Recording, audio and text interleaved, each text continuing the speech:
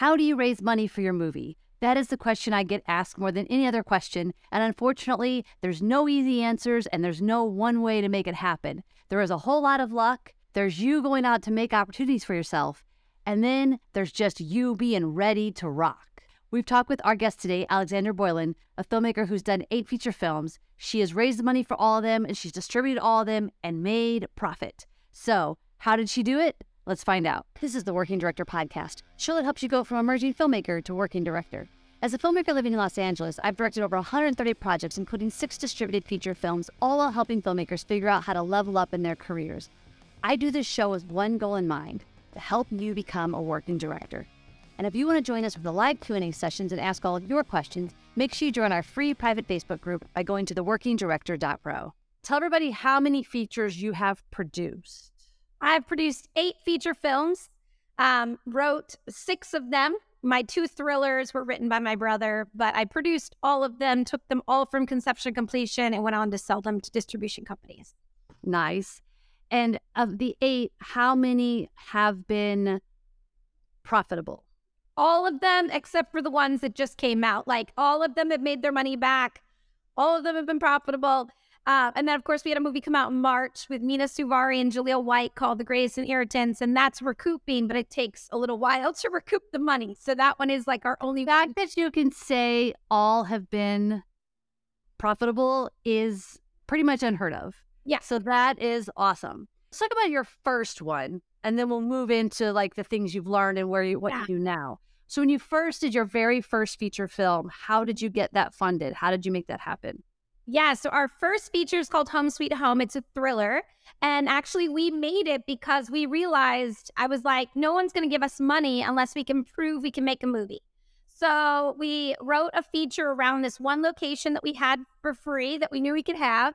And I self-funded it. So I got a group of friends, actors, filmmakers who kind of volunteered.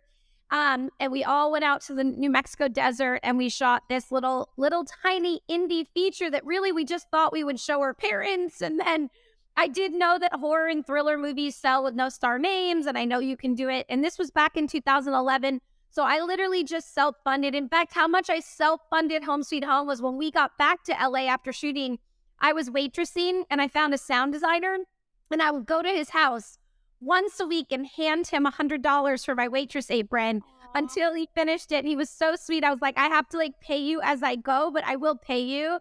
And so that's how much I self-paid for everything. I'd literally be working and then handing the money to the post people. That's amazing. How were you able to sell that? Who did you sell it to?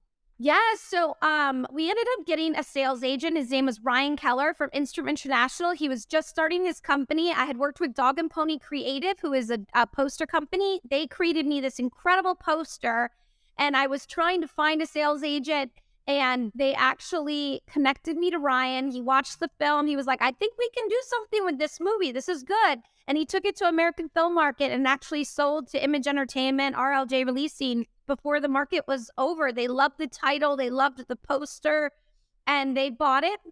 They bought it for double what the budget was, which was amazing. And then that's kind of what led into my next steps. Do you have recommendations on how to make sure you're going to the right distributor to make sure you're getting money? Well, that is really hard. I mean, us seeing the money is different than our investors being recouped. So I don't always see the money from our movies. I did on some of them, but at the end of the day, for me, I definitely wanted my investors to get the money back because you want them to get paid back or they won't come back for the next movie. Or the next first question is, I just had a really big meeting the other day with a potential client to work with, and they were like, did your movie make the investors money back? They don't care if I made money. And I'm like, yes. I've worked with RLJ Releasing on a couple movies. I've worked with PureFlix on a movie. I worked with Vertical Entertainment on 2 movies. Vertical's been really good. And then PureFlix took a little bit of time to recoup, but it is hard. It is, it's hard for us as indie filmmakers to see the money. But like I said, my goal is always, I want to make sure that the distribution company is making their money back. I mean, the investors their money back. So that I feel the same way. Like, I would love to just make sure my investors get their money back. Do you pick specific films that you're like, I know this genre is going to make money back?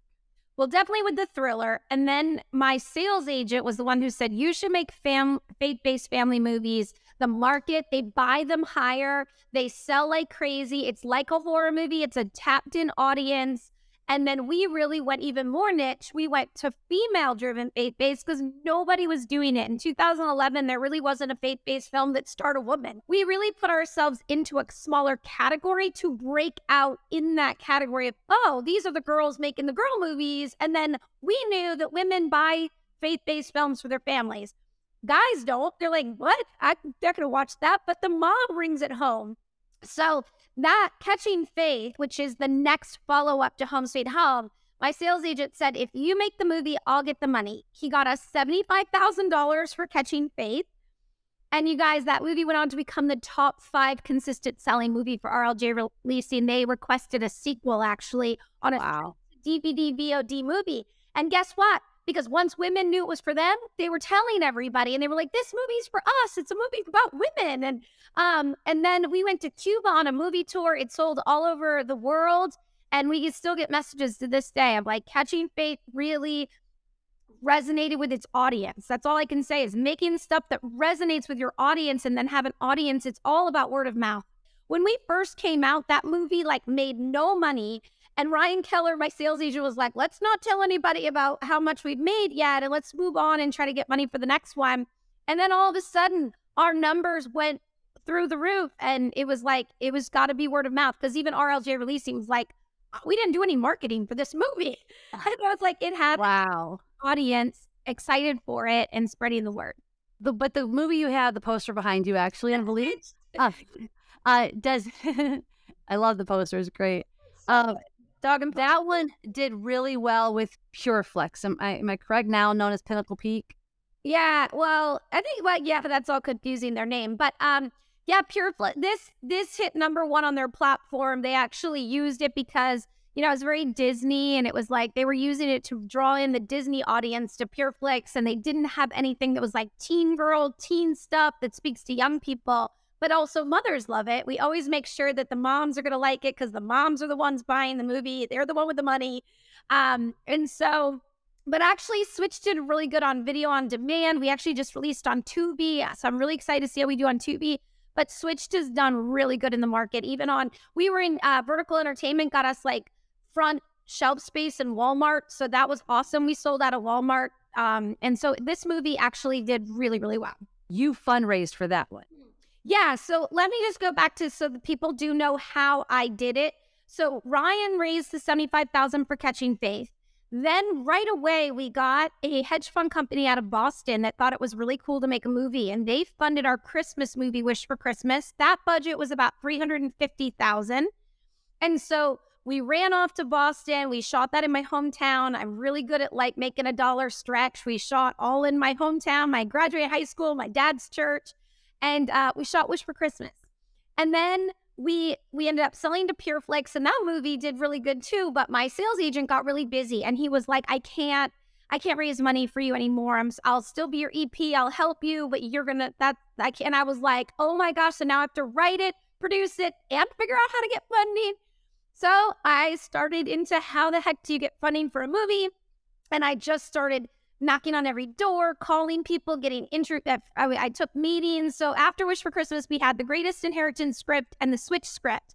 And we pitched that there everywhere, and everybody passed on it. And I was really surprised with Switch because it was such a no-brainer. It was Mean Girls meets Freaky Friday for Christians. It was so adorable. And then I literally just started calling people and being like, I need money. This is what we need. Who believes in this? And finding people with like-minded hearts. And I had opened my home to women in entertainment, and a woman came and she was like, I've been watching your films and I think they're great. Let's team up. I'll fund your movies. Wow. That was incredible. Originally, she was going to fund Switched, but then we wanted a higher budget. So at the time, RLJ Releasing said, we want you to make a sequel for Catching Faith, but we won't give you the money to make it. But if you make it, we'll buy it. And I'm like, why don't you just fund it? They're crazy. So she ended up saying, hey, if there's already a distribution deal for Catching Faith 2, we had written a script because I'm a go-getter. And if someone gives me opportunity, I'm going to do it. Even if we didn't have any funding, we wrote that script. And then she funded Catching Faith 2. We released that. We came in under budget. We proved we could do a beautiful job with a little. And she was like, okay. And then they funded Switched. So, and then we got some other little funding sources from other places, but she was the majority one. And then for my next film, The Greatest Inheritance, I teamed up with Meredith Riley Stewart, and I met her through Women in Film. And her and I went to Columbus, Georgia, and flew back and forth for some meetings. We started going around her hometown and having meetings with people about funding, and we ended up being able to raise the full amount for Greatest Inheritance. A lot of it was Meredith, and but I went with her to Columbus for the meetings because I had so much experience of, I'm a really good pitcher, and I will get them to say yes, and I will tell them why, all the reasons these movies have to be made. Every budget we have has usually been dictated by somebody else. Like Catching Fade 2, we made exactly for the amount that RLJ Releasing was going to buy it for, so all our investors broke even on the sale. So we make our movies fit into whatever budget we can raise, and then we just make beautiful movies by finding other ways to not use the money. You know, put the money in front of the camera. I want to really dig in now, and for the people who are watching in our last 15 minutes, and they're like, I want to raise money. I don't really know rich people. I don't even know how to ask. I will say the disclaimer, there's no one way to do this. We get that. Like, one thing could work today. It's not going to work tomorrow. That's why funding is so hard. There's no playbook. There's no rules. Yeah. That said, if we were going to make a playbook based on your successes, the ones that worked, what is step one? Make it a pitch deck? Oh, yeah. Pitch deck is very important. Yeah, you need a pitch deck. You need a great script. You need a great log line. You need a good hook. Like every time I go into pitch or speak to whether it's... Because investors aren't going to read a script. You know, you're going to pitch them and you've got to give them that great hook. And then for us, you know, we're really going after people who believe in the messages we're creating and see a need in the marketplace for clean teen girl movies or family-friendly faith films. So that's helped me to be able to hone in on who... You know, I mean, we got to work with the Affleck family from Affleck Insurance because they believed in the movie we were making. You know, that is huge for us. And people always ask me, you can go back and make a horror movie. And I'm like, I wouldn't know how to raise money for a horror movie because I've been tapping into places with people who believe in the mission. Will you give us an example of a great hook? Maybe you Switched, for example. Switched is a great hook. Switched is about two girls in high school. One's the bully and one's the girl she bullies. And the girl she bullies prays that the other girl would know what it's like to walk a day in her shoes. And they wake up switched and they go on to find love and empathy and compassion for each other. And it's adorable. Love it. And okay, so now we have our pitch deck, we have our great hook, we have our great script. How are we finding people? I mean, is there some kind of guides that you can help get people thinking about who they should be looking to? People who are aligned is great. I like that idea of like, okay, you know, like you were saying, I have a faith-based film. I'm going to look for people who believe in that. Yeah. But how do you find those people? Where are you? Oh my gosh. I'm just such a hustler and I've been out here a long time. How do I find them? Well, literally opening my home to women was an amazing thing. And I'm also one of those people who's always trying to give back. If somebody asks, I'm always like, what can I do for you? And I'm always out there helping other people. So therefore, then I can say that, like, I just had a meeting with somebody where I am giving them a lot. And then they said, what do you need? And I said, I need money for my next movie. And she said, okay, let's hop on a call. Let's talk about it. So I think the biggest thing is to have a generous heart, because being generous to others and giving out your time, then people come back and go, okay, I'll help you. You know, because I think there's so much in this industry where everybody's just like trying to get for themselves. And it's like, that's people get worn out with that. I think the other thing is obviously taking meetings with studios after the success of Switch, which everybody kind of didn't, there was no teen girl faith-based film like this. So we had to almost make it to prove that there's an audience and a model. And then I pitched it out and I got with Third Coast Content and they came on to my next teen girl movie and they raised all the money. I brought in one investor I've worked with for years and then they went and got the rest of the money. So now it's like I'm starting to finally team up with other people who have access to more money than I do. Because that's the goal, is that you find a production company or a studio that would fund it. Because people always pitch me stuff and I'm like, oh, my company doesn't just have a bunch of money sitting around stuff. I have to go out and get the funding. You said you were flying out to take meetings. Who are these people you were taking meetings with? So Meredith Riley Stewart, my amazing producing partner on The Grace Inheritance, she had connections from her hometown in Columbus, Georgia. And so she lined up all these meetings with people, people who were believers and she knew that they had the kind of money to invest in a film. The other thing that we've been able to do on that movie and the next one is take tax write-off money where it's not actually an investment, it's a tax write-off. So some of the investment we got for The Gray's Inheritance was actually a tax write-off for the people, and they weren't even investors in the movie. So that's another amazing thing, because if somebody does have a lot of money and they're like, well, I don't really care about the back end, I just want the tax write-off.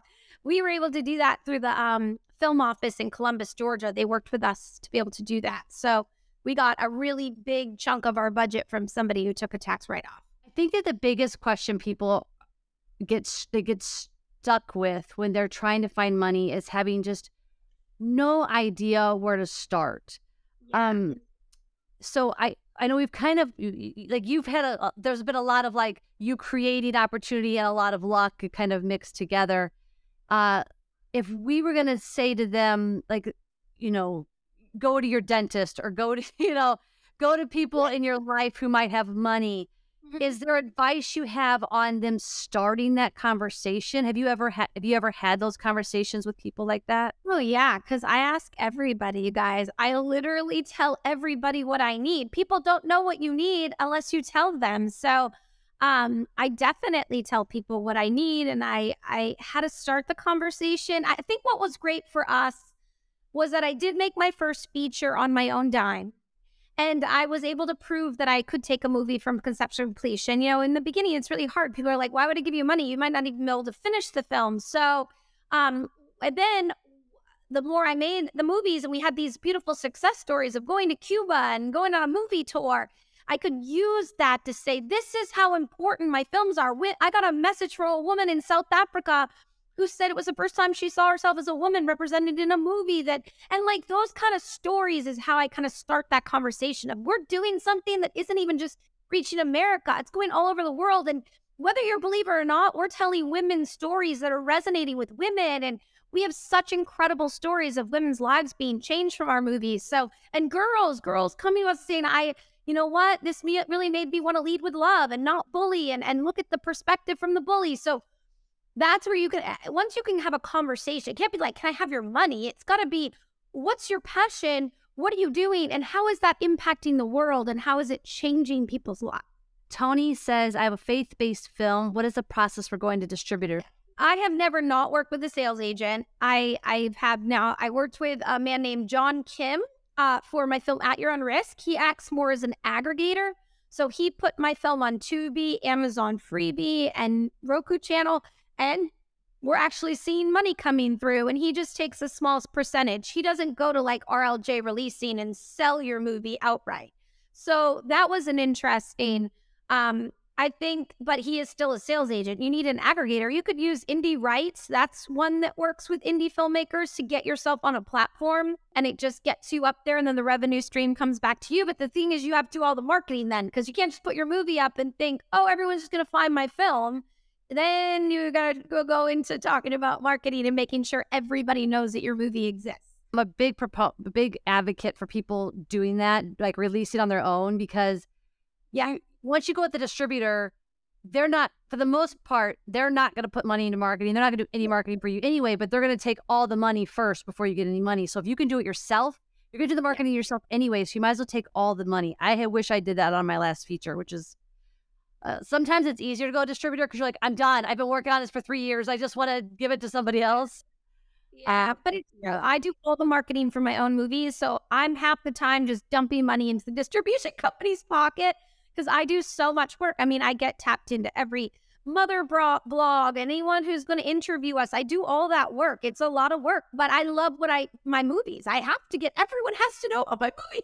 So anyway, but yeah, I guess to start is, go to PureFlix, go find a sales agent, see if it's faith-based, find out all the companies that release or represent faith-based films. I mean, PureFlix, Sony Affirm, Great American Family Channel now, and Up TV. There's a lot of ones they're distributing faith-based. So it's just finding who will take that movie. And it is specific. A lot of like Netflix isn't really taking faith-based. So you got to know who to go to. Yeah, and y'all don't, everybody's dream is to be on Netflix. Netflix is not giving you any money. Go to someone who's going to give you money for it. Nope, they don't. It's a good exposure, but they don't give you a lot of money. It's good exposure if you're on that front page. If not, well, right, that's true. Yeah.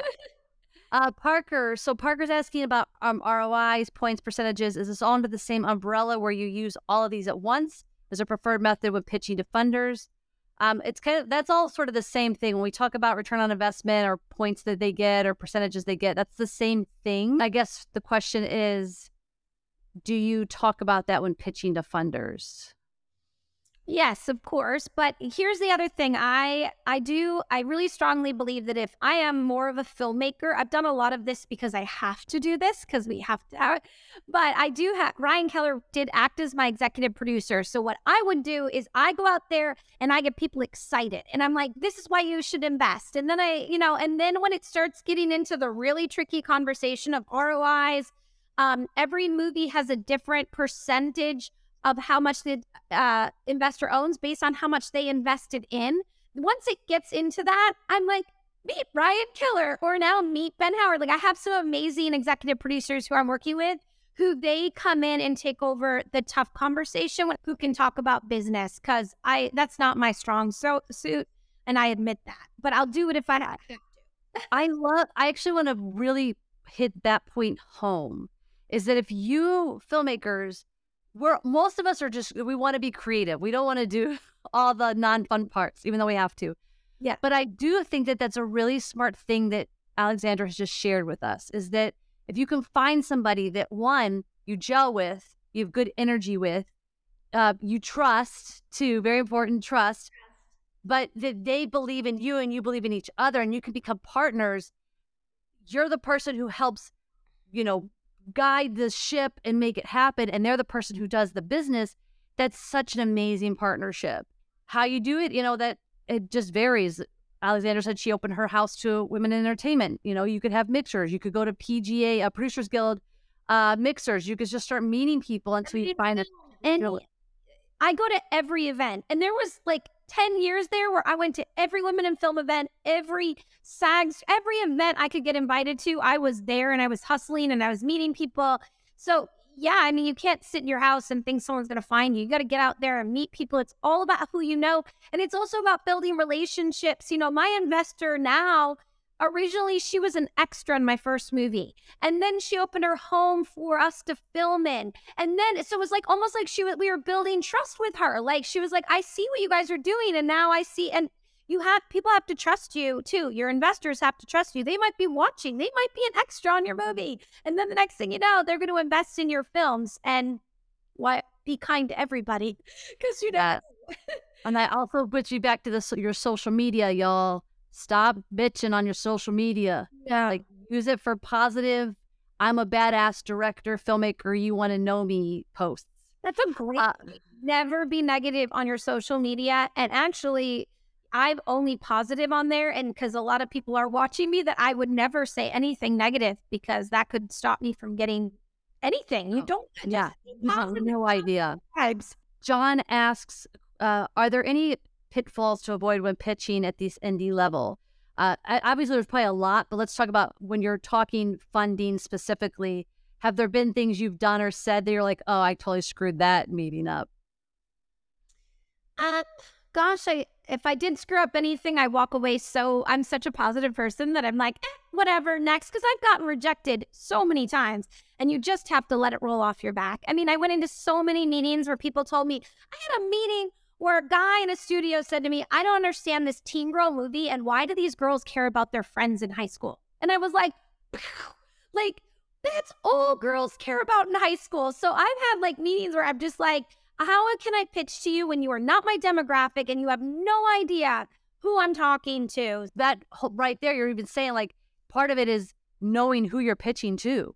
Yeah. Like if it's a 50-something-year-old plus white dude, they're not going to understand your teen girl movie. But what can you find about them, their life? Can you find out if they have teen girl? anything you can find out about them, so when you pitch, you can connect to them. I think that's an important lesson. Yeah, and I think always, like you said, positivity. Like there was one meeting I had where I got a little negative about some of my experiences with men in the industry, and I realized, and it was a woman I was talking to, but I realized that was not the right thing to say to her, and I learned my lesson. I was like, hey, I'll be more careful. I always try to keep everything positive and not. Another thing, don't talk bad about anybody, because everybody works for everybody, and then eventually they're going to work somewhere else. I had someone come to me who wanted me to work with this company. I almost said something bad about the company, and then my brilliant EP was like, never talk bad. And I was like, you're right. That person ended up working for that company. And so like, you just like, I've learned so many lessons of like, I don't just keep it all positive and don't say anything. Don't say, oh, I didn't like working with this person or I don't like that, because they're all going to end up working together and everybody knows each other. Based on what you've been talking to us about how you guys have gotten money, they're really buying a lot into your passion, your excitement for the project. So when going after money, a lot of people will fund a movie. Maybe not strangers, but they're like Alexandra even said about her first, the woman who funded the big movie. People who just like you and believe in you will give you money. So it's really continuing to be that positive, powerful force that you already are, even when you feel like burning this town to the ground. And be a finisher. You know, I mean, we finish everything we start. I am a finisher. So people can trust me that I'm like, I'll figure it out. I'll give my salary back to the movie to make sure the movie is finished. I will never not make sure it's done. And that's huge for people to trust you with their time, with their money, with their resources, that we are going to finish whatever we start, has been like my motto. We're technically out of time, but I want to get to Michelle's question. How do you get a sales agent in California? IMDb Pro should be your best friend, and go on to IMDb Pro. Maybe look at what movies you like, see what sales agent rep different movies. I don't think they do, but definitely like PureFlix, you wouldn't take them a horror movie. Do your research, find out what like Oscilloscope Laboratories is very specific what they buy. So same with sales agents, go on IMDb Pro and see some of your favorite indie movies and see who reps those movies. And then they all have their contact info. Write them, call them. I mean, I call people, I write to people. I wrote to the head of Sony Affirm and he said, sure, come on to Sony and let's have a meeting. I mean, I couldn't believe it. I was like, I just found it on Facebook. So IMDb Pro, film festivals, I don't even know how. I mean, usually they're like at Sundance or something, but I would say IMDb Pro is the best way to find sales agents and see what movies they've done, and then see if you can connect to filmmakers and say, hey, were they legit? Did they do a good job? Were they? Yes. I was going to say that's the most important thing is like, once you find someone you like, I don't care how much you love them, ask other people who use them if they actually did their job. Before we go, you wrote kind of a book, right, on all of this. Well, Create Your Own Career in Hollywood. It's on Amazon. It's on print, Kindle, and audio, available right now. And it literally goes through my entire trajectory of my career, from my first feature film all the way through my career, how I did it. I mean, you guys, I was homeless. I lived out of one suitcase for a year to make Catching Fade. So I have a crazy story. I really do love what I do. And I give up my house. I live in my car, like whatever I need to do. Things we do to make movies. And I love that because, you know, we have a half hour here. So I encourage everybody to get the book and really dive in and learn more. And then, of course, you have Alexandra's Instagram there. You can always reach out to her and follow her and, you know, learn from her. And thank you all so much for tuning in live. And if you are listening to this in replay and you still have questions, pop them in and we will do our best to answer them in post.